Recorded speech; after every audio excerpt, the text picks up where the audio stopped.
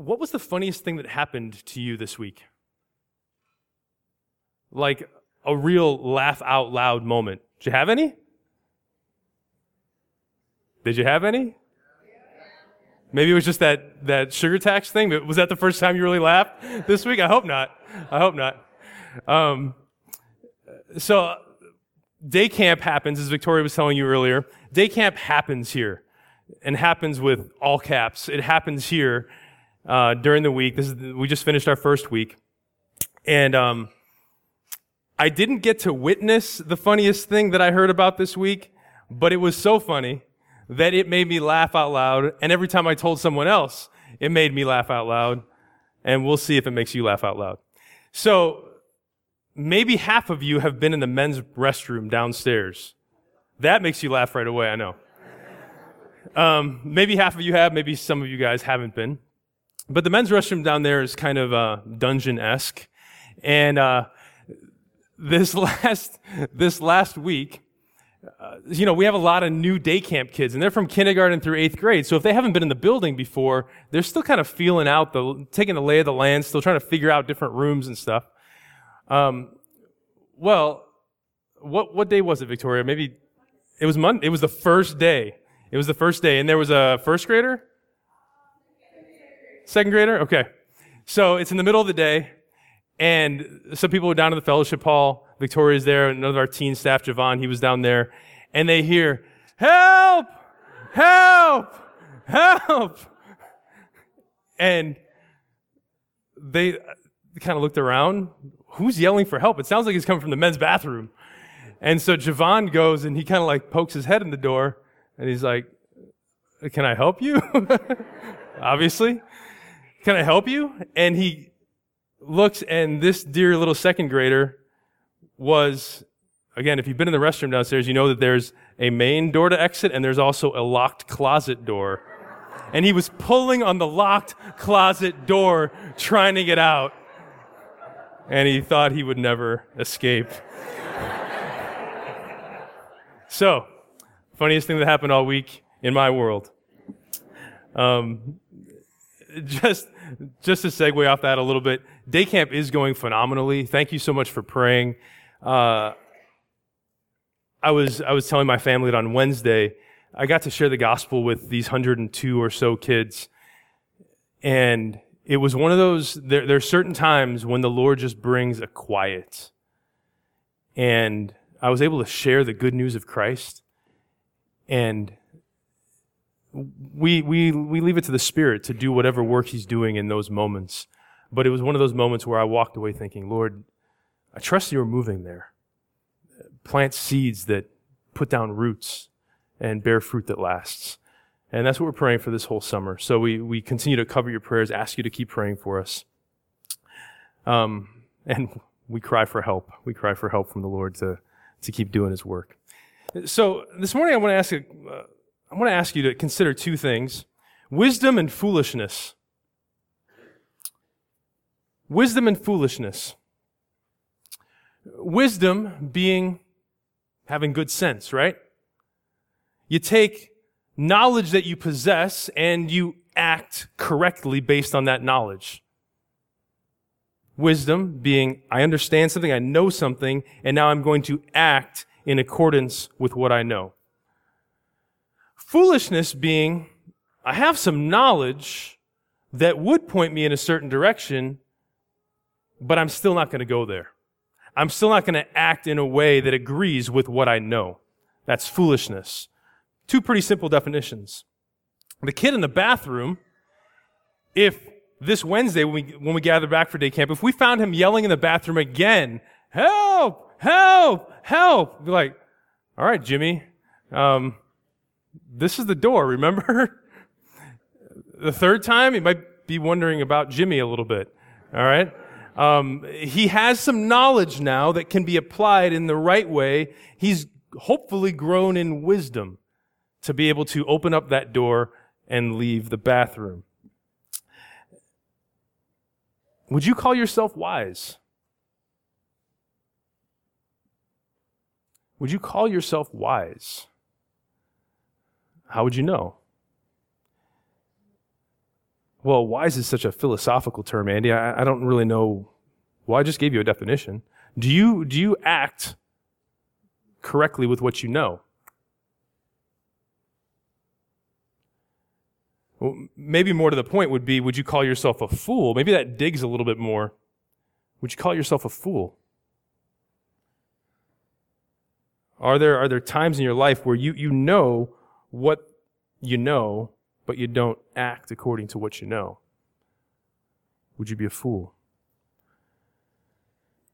And maybe you're inside, you're saying, well, as funny as the story about the bathroom and the kid is, I can relate a little bit in terms of like life stuff. I feel stuck. I feel like I should easily be able to find the door and walk out the door, but I just feel stuck. And that makes me feel foolish. It makes me feel ashamed that I just can't figure life out like it seems like everybody else can. Like it seems maybe even my other family in Christ can. Why are things going so swimmingly for them and I'm just stuck? Well, this morning we're continuing our Women of Faith series. Bill preached on Rahab 2 weeks ago and Ruth last week. And today we're going to be in Luke chapter 7, talking about a woman of the city. Luke chapter 7 is on page 864 in the Bible. It's right in front of you. If not, you can find it in your own Bible. It's the third gospel, Matthew, Mark, and Luke in the New Testament.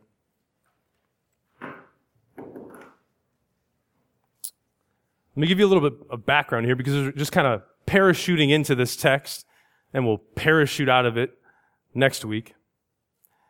A little background. As we're coming here to Luke chapter 7, people around Jesus, even the closest of people, were trying to figure out who he was, trying to get a fix on him. Was he just a teacher? Was he just a healer? The crowd saw that he seemed to be an excellent Jew. Yet at the same time, he flouted the law when it came to purity rites and keeping the Sabbath. So what's his deal? He hung out with sinners, who everyone knew were sinners, tax collectors, drunks, prostitutes. This is the crew that he spent his time with, ate his meals with. Yet at the same time, he agreed with John the Baptist, his cousin, that sinners should turn from their sin. So he was an odd paradox. Hanging out with sinners, yet at the same time telling sinners, what you're doing is not right. Who you are is not right. And people are wondering, is Jesus the wisest man we've ever heard? Or is he just kind of a fool that's going to flame out soon? Please pray with me. Lord, we are thankful this morning that we can count on your presence, that you're here with us. The omnipresent one is here with us. And so this is your word. I have my hands open, Lord, for your Spirit to work through your word, through my words.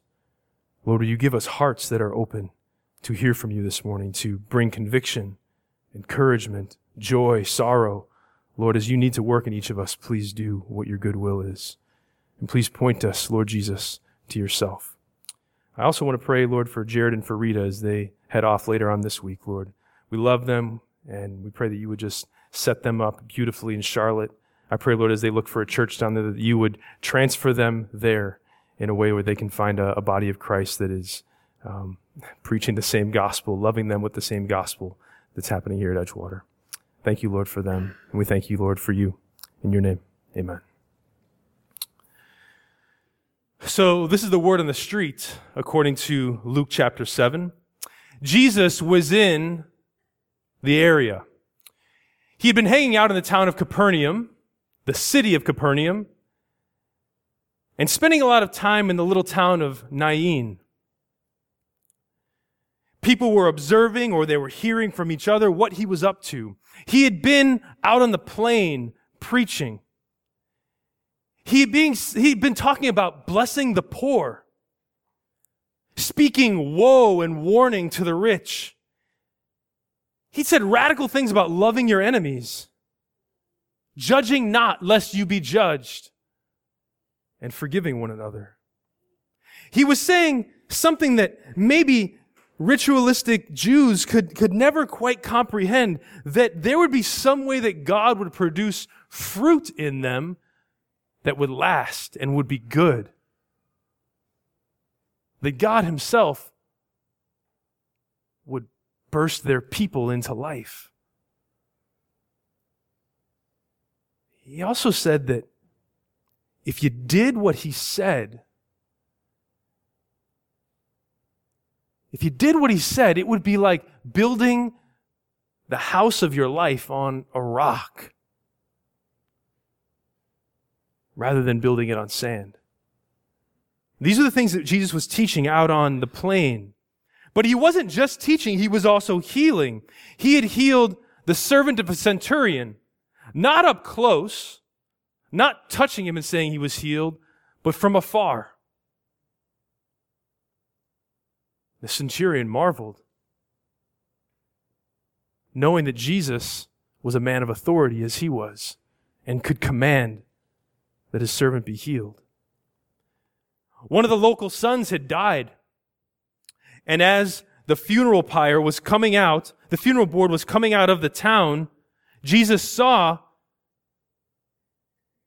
his mother, a widow, weeping over her dead son. And he went and he touched the funeral board, and the boy raised to life. They had all seen it or heard about it. Jesus was doing things. He was on the move. He was teaching. He was healing. And they were trying to figure it out. Even John, his cousin, who at this point was in prison, sends two of his disciples to ask Jesus, "Are you the one who is to come, or should we expect another?" John was the one who had prepared the way for Jesus. But when you're stuck in prison, and maybe he had some certain expectations of the cousin that he was proclaiming that didn't quite seem to be happening, John had a reason to ask, should we be looking for someone else? No one seemed to be able to get a fix on who Jesus was. The interesting thing is, two groups did. But you wouldn't really expect who I'm about to tell you about. You had one group that said, yes, Jesus is God. Yes, we will be baptized. Yes, we will follow him. Yes, that group, they were the tax collectors. And you had another group. They said, no, we refuse to follow John or Jesus. We refuse to be baptized. We just refuse to be any part of this. And they were the religious elite, the Pharisees. Two groups had a fix on Jesus, but these two groups were different than we would suppose. Yet the crowds were confused. They saw John as an ascetic. John didn't drink wine. He didn't eat bread. Instead, he ate locusts and honey. He lived out in the wilderness.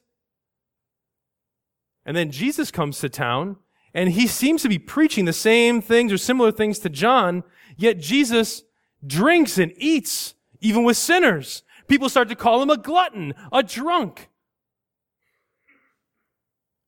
Who is this Jesus? Well, as we get to Luke chapter 7, Jesus responds to an invitation to come to a Pharisee's house. His name was Simon. Simon the Pharisee. And so Jesus accepted the invitation. It seems that Simon had been asking him. And Jesus accepts on this particular day, this particular invitation. And he goes with Simon to his home. Typically, these kinds of gatherings were hosted by religious leaders after the service at the synagogue, kind of a post-church meal at the religious leader's house. I'm sure you're thinking what Jesus was thinking. What does this invitation entail? As Jesus walks into Simon's house, you can smell the oil lamps on the walls. You could smell the bread baking and the lamb roasting on the spit over the fire. There's a good crowd there at the table, all of them leaning on their left arms with their feet extended behind him. That's how they ate at these meals.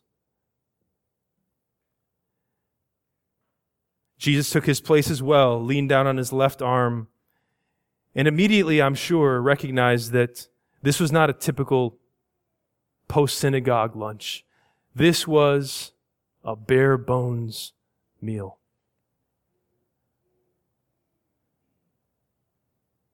No servants had welcomed them when they came in. Everyone sat around and looked at their feet as they waited on the food, and their feet still carried the grime of the day. Simon had really not gone to much trouble for this lunch. There was a crowd that came into Simon's house as well. They were allowed to come in. They weren't official guests, but the synagogue leaders would allow extras to come in, and they would line the room. You would have the table in the middle with all the invited guests, and then there would be a crowd that would come in and just kind of line the room and watch for what would happen. If they were religiously serious, which they probably were if they were coming to lunch at a Pharisee's house, they were listening for what might be taught them, what they could learn at this lunch. How will the law perhaps be expressed in a new way today? Well, the word gets around the city that Jesus is at Simon's house. And a sinner, at least that's how she was known, a woman of the city, a sinner, hears that Jesus is at Simon's house. Was she promiscuous? Perhaps. Was she a prostitute? Maybe. The fact that she was known as a sinner seems to point us in that direction. And she enters the house. Can you see her discomfort already? Entering this house of religious people who have just left the synagogue, where she probably was not herself. She was marginalized. She was an outcast. She was a sinner.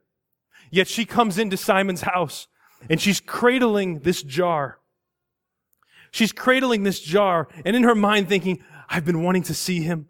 I've been hearing so much about him. I've been wanting to see him. Now finally, he is near. He has come near. I must see Jesus. And she cradles this alabaster jar with a long, slender neck, sealed at the top, so that in order to access the perfume, the neck would have to be broken. This perhaps tool of her trade would be used this day on a man named Jesus. This nard perhaps came from India. It was pure nard. It was special. And she cradled it like it meant everything in the world to her. It may have cost her a year's wages. It may have cost an ambitious suitor of hers a year's wages. And yet she cradled this alabaster jar. She falls down at Jesus' feet, behind him, between his dirty feet and the crowd looking on, and she begins to weep. And she unfurls her hair, and she begins to wipe Jesus' feet with her tears, with her hair. She breaks the alabaster jar and she begins to anoint Jesus' feet. This is the one she had longed to see. This is the one who her heart was telling her, love. And she had found him in the house of a Pharisee with feet still dirty and an alabaster jar to use for Jesus. She begins kissing his feet, her makeup running down her face as she's weeping, her hair mussed with the mud coming off of Jesus' feet, the dung of the streets onto her, and you have this smell emanate throughout the room of this beautiful perfume mixed with the reality that no one's feet were clean, and that putrid mix of beauty and ugliness in one place.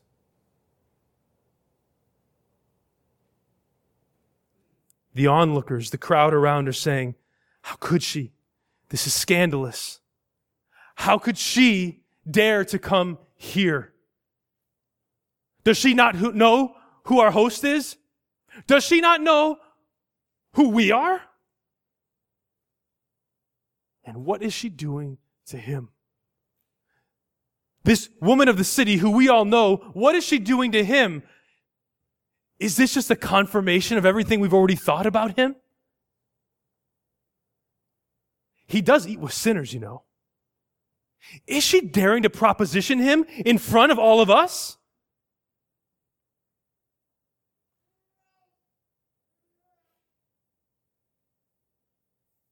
The watching continued.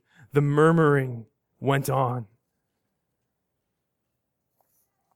Where was Simon? Maybe he had stepped out. Maybe he was sitting there observing, wondering. We definitely know he was thinking. Because Simon, in his mind, says to himself, if this man were a prophet, he would have known who and what sort of woman this is who is touching him. For she is a sinner.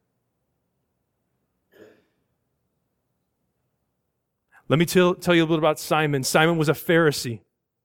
Pharisees, they had a unique way of looking at the law. They believed in the written tradition, the Torah, but the Pharisees also believed in the oral tradition.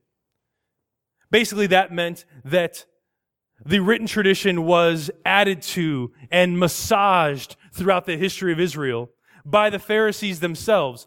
To what effect? To the effect that the weight of the law was lessened. The holiness of God was brought lower. Why would they do such a thing? Because when you're able to do legal gymnastics, you put certain hard to observe, difficult laws to the side, and you institute smaller laws that someone actually can agree with. Someone actually can accomplish. So you have this lessening of God's law and this elevating of man's law. This was Simon. He was a Pharisee, believing in his own righteousness. And he's saying if this man were a prophet, he would know who is at his feet.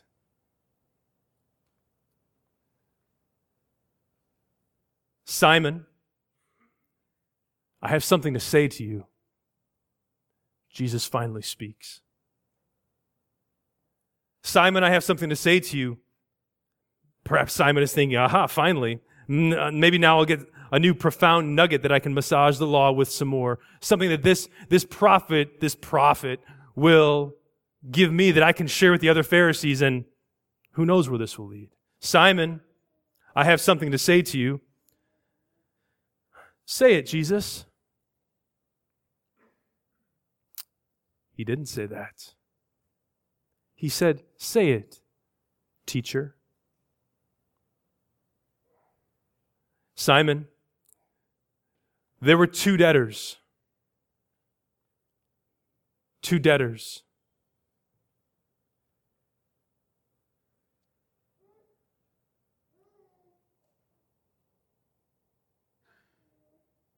There were two debtors. One owed 500 denarii, 2 years of wages. You can hear the gasp of the crowd in the background as they're feeling the weight of that. 2 years' wages? I could never come out from under that burden. That sort of debt would be inescapable for me. The other, Simon, owed 50 denarii. Still significant amount, about 2 months, but not nearly 500 denarii. Neither could pay Simon. Guess what the master did? Simon, he canceled the debt of them both. Tell me, Simon, I have a question for you now. Which will love him more? The 50 or the 500? Simon, the one, I suppose, for whom he canceled a larger debt. And Jesus responds, Simon, you have answered rightly. You have answered rightly. Then Jesus, having been speaking to Simon, finally turns to the woman at his feet. And he begins speaking to her, he begins speaking to Simon even as he's looking at the woman. Do you see this woman, Simon?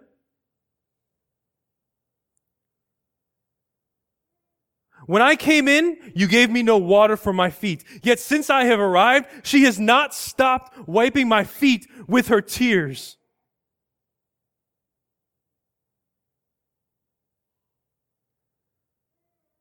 When I arrived, you gave me no kiss, no welcome. Yet she has not stopped kissing my feet. You gave me no simple oil for my face. Yet Simon, she has anointed my feet with her perfume.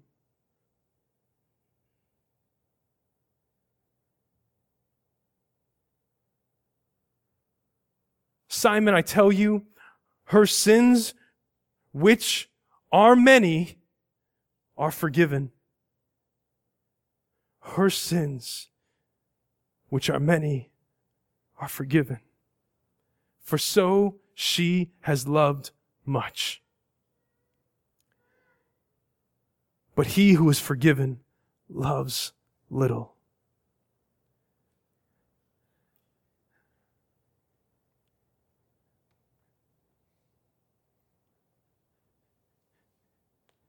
Your sins are forgiven.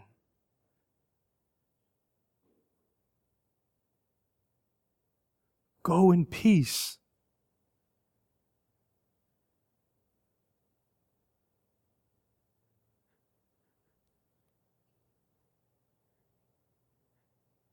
Stunned into silence, the crowd begins to murmur again. Who is this? Who is this that even forgives sins?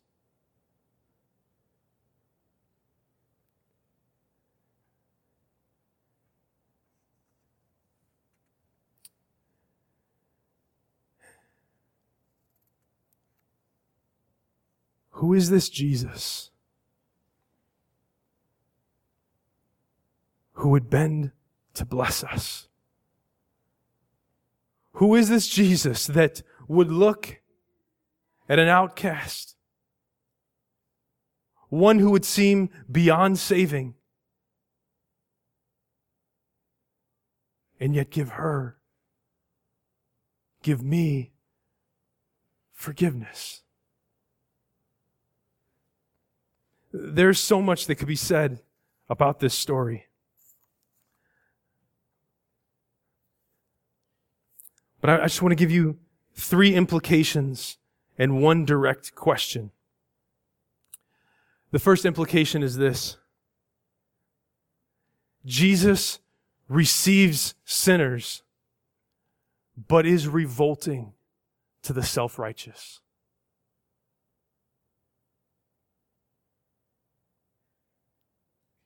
Jesus received the invitation of Simon, but he did not recoil from the woman. Yet Simon revealed his self-righteousness and how he responded to her. Jesus receives sinners, but is revolting to the self-righteous. Implication number 2. Jesus radically forgives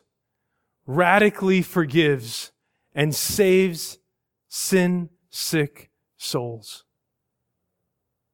He radically forgives and saves sin-sick souls. Did you hear the parable that he spoke? This sin is debt.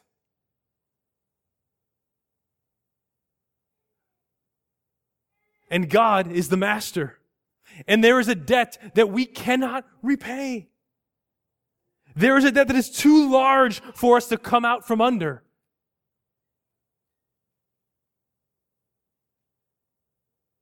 Yet God has made a way for our debt to be canceled.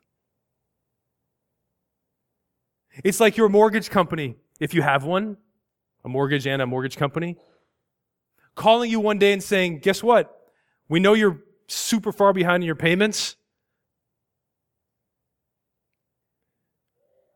We know you're probably fearing right now that your house is going to be repossessed. Someone has stepped in and paid for your home.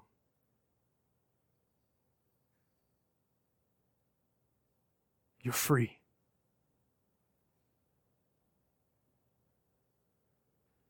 Jesus takes a woman who should have no place in his presence.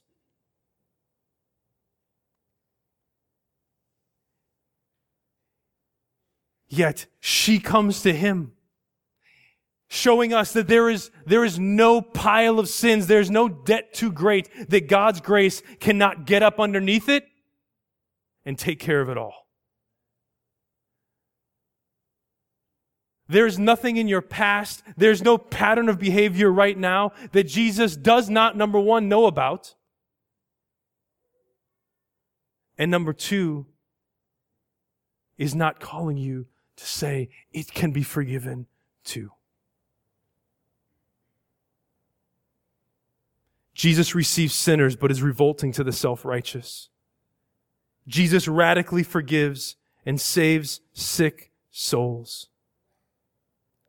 Number 3, Jesus restores and receives worship. Who had this dear woman been worshiping? She'd been worshiping survival. She had perhaps been worshiping love. Perhaps she'd been worshiping money. She'd had the means to buy that alabaster flask. Who had she been worshiping that had brought her into this place where she became known as a woman of the city, a sinner? But what we need to see here is that the forgiveness of Jesus accomplishes much within the heart of a person. Yes, it relieves them of debt, but it establishes a relationship of worship that restores the person. She, at Jesus' feet, was at the very place she always needed to be. She was in the right position, worshiping God. Jesus' forgiveness brought her near to Him and changed her life into one of worship rather than her work.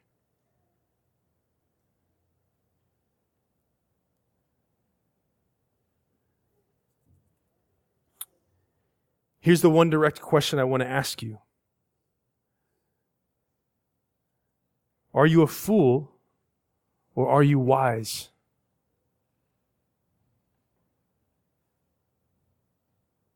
in the light of who Jesus is and who we have just seen him to be, are you a fool or are you wise? Because if Jesus receives sinners,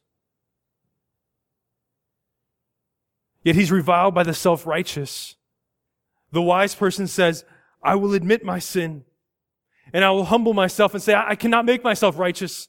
That would be foolish. I desire to be wise. If Jesus if Jesus radically forgives and saves 6 souls, the fool says, well, no, you know what? I'm just going to manage my sin. I think I can handle it myself. You know, there's some different ways that we handle sin. Some of us just ignore it. We chalk our guilt up to a complex, maybe given to us by our parents. Maybe that has evolved into us, something that is somehow beneficial to society, even though guilt causes so many neuroses, we can't even count them hardly. Guilt is real because there's a God who is real, and he is really holy. So when we walk away from God, we are taking ourselves away from the position we should be in and placing ourselves in that position, worshiping him, worshiping us instead of him. So some people ignore sin.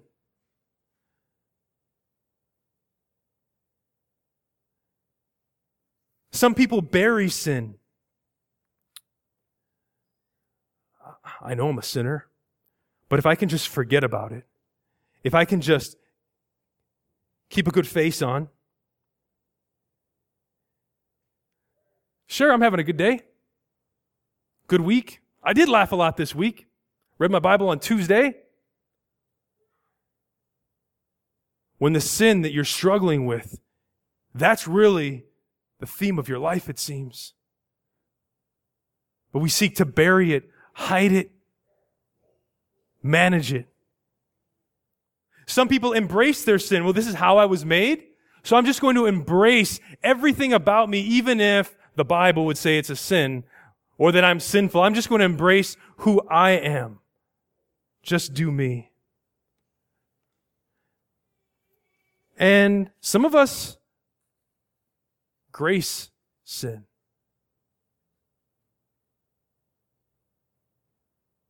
Some of us say, praise Jesus, saved by grace through faith, put my trust in him, believed in him.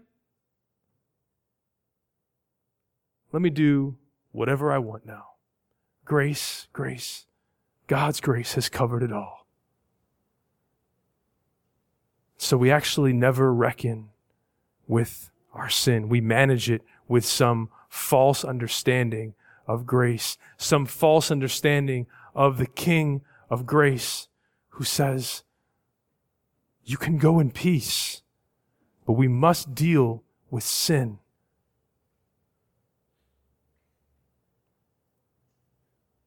And so the fool tries to manage his grace while the wise brings her sin to Jesus. She could have used that perfume on herself, do you see? She could have made herself more attractive to the crowd, to Simon, to Jesus. She could have dolled herself up a little bit. But no, she knew that wasn't working. It never had. It never would. And she came instead to worship him. In all of her sin, all of her mess, she came shamelessly to worship the one who she had been longing for.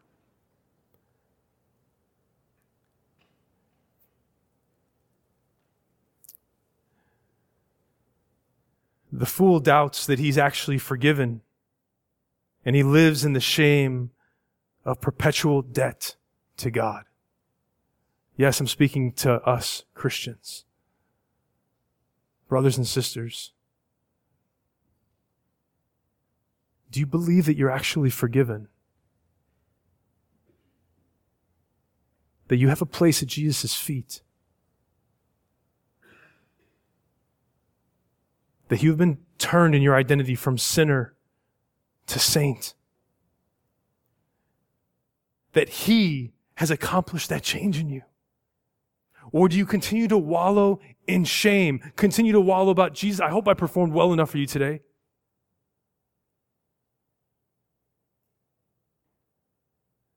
Jesus came shamelessly to shame the shameful and turn them into sons and daughters of God.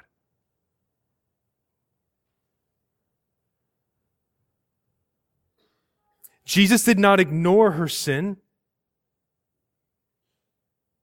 Instead, he makes the incredible pronouncement that greater debt actually equals greater forgiveness. And tell me, what does greater forgiveness equal? Greater what? Greater love. Greater love. So I want to lay this paradox out for you. See, our hearts love to take our past and make us wallow in shame. But do you see what Jesus did right here? He said, yes, she has a past. Because she does, she has a greater capacity for forgiveness and a greater capacity for love. So I would plead with us, please do not any longer live in the shame of your past. May the shame of your past be a badge of love for your Savior. May the shame of your past produce in us a glorious wonderment at the forgiveness of a God who does not need to forgive us. Our debt is all to Him. Yet has, in His beautiful majesty, allowed for a past that could then produce great forgiveness and love. Your shame is material for love.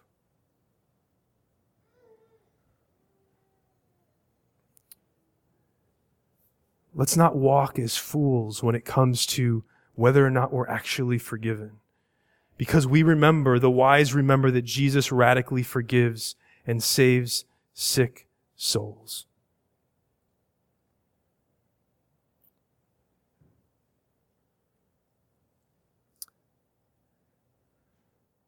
The fool plays his faith close to the vest and scoffs at shameless displays of adoration. You know, we talked about being stuck earlier, and I do wonder how many of us would say, yes, I have trusted in Christ through faith. Yes, He is my King. Yes, I love to worship Him. Yes, yes, yes. You're not doubting whether or not you actually know the Lord. You're not doubting whether or not you're going to go to heaven. You're not doubting whether or not your sins are forgiven. But there is this thing in the back of your mind that always seems to come forward, and you're wondering, why don't I love Him more? Why does my faith seem so bland? Why does it seem that my love has grown cold? Is that a place where I'm going to be stuck perpetually until I see Him face to face?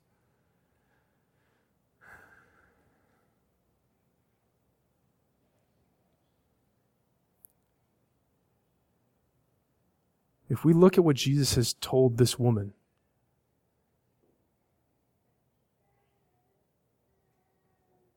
we need to come to a place where we say, there is a very real element of my love for Christ that is linked to my understanding and sorrow over my sin. So if you're saying, I'm not feeling it right now, the love of God is not welling up real deeply within me, I want to just ask you this question. Are you just managing your sin right now? Are you just managing your sin and saying, I can handle it? Jesus wouldn't want this mess anyway.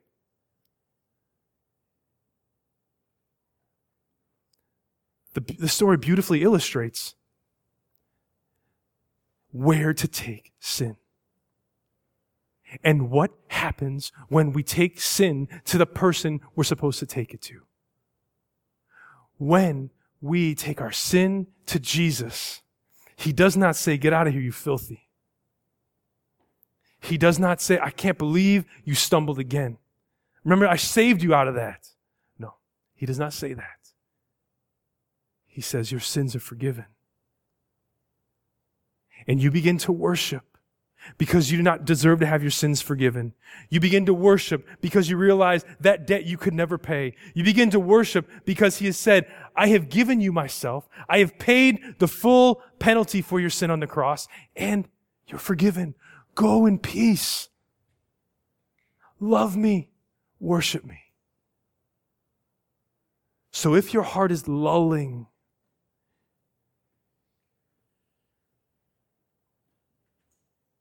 ask the simple question, God, show me my sin again.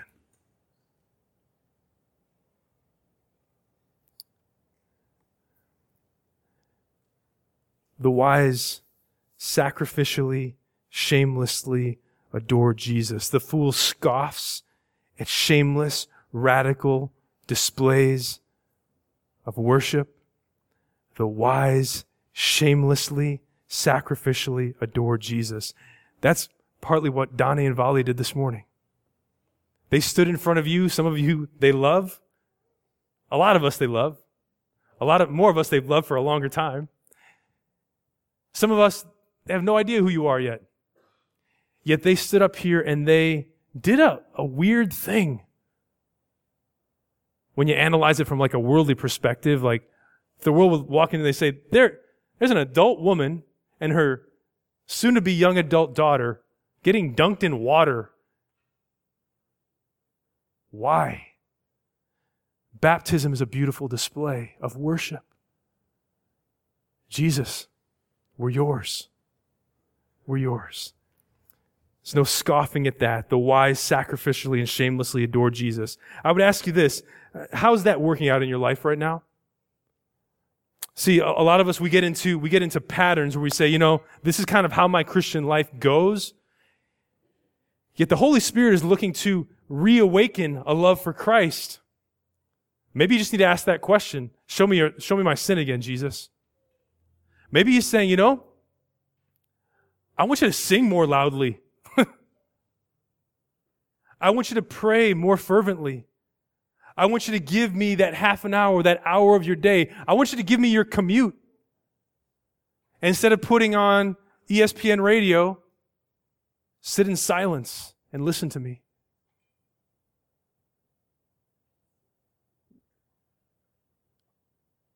I want you to that person in your office that you've been considering just asking a simple question to, what do you think about Jesus?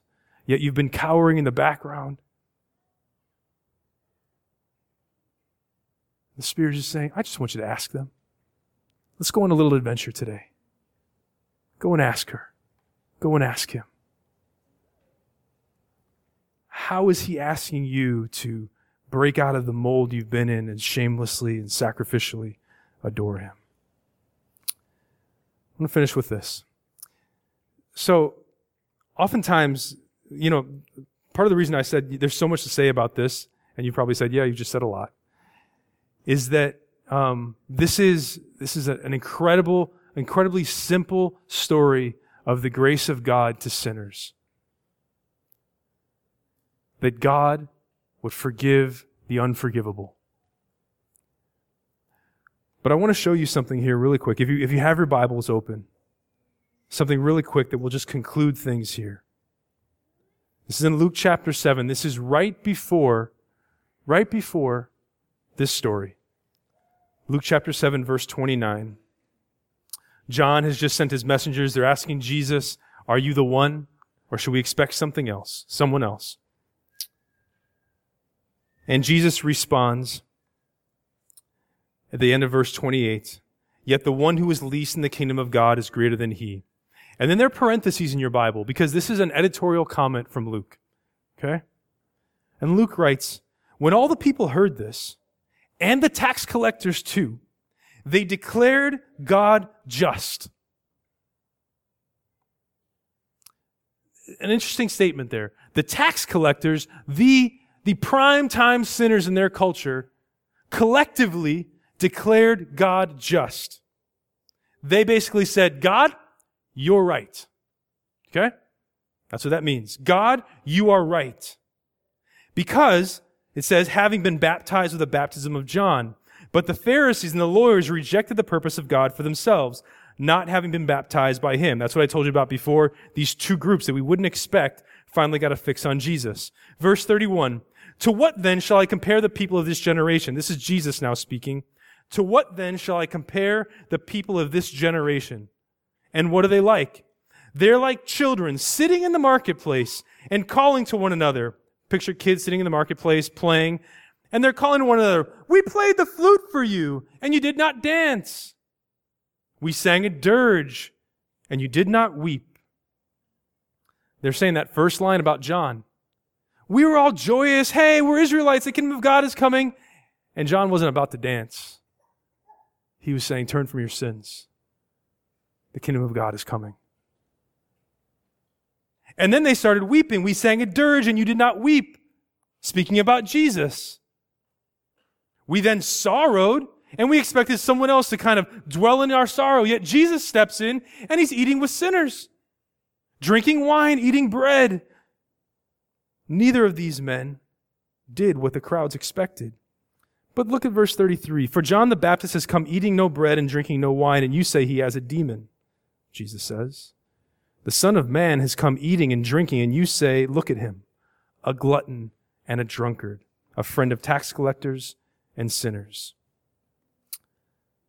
Verse 35, yet wisdom is justified by all her children.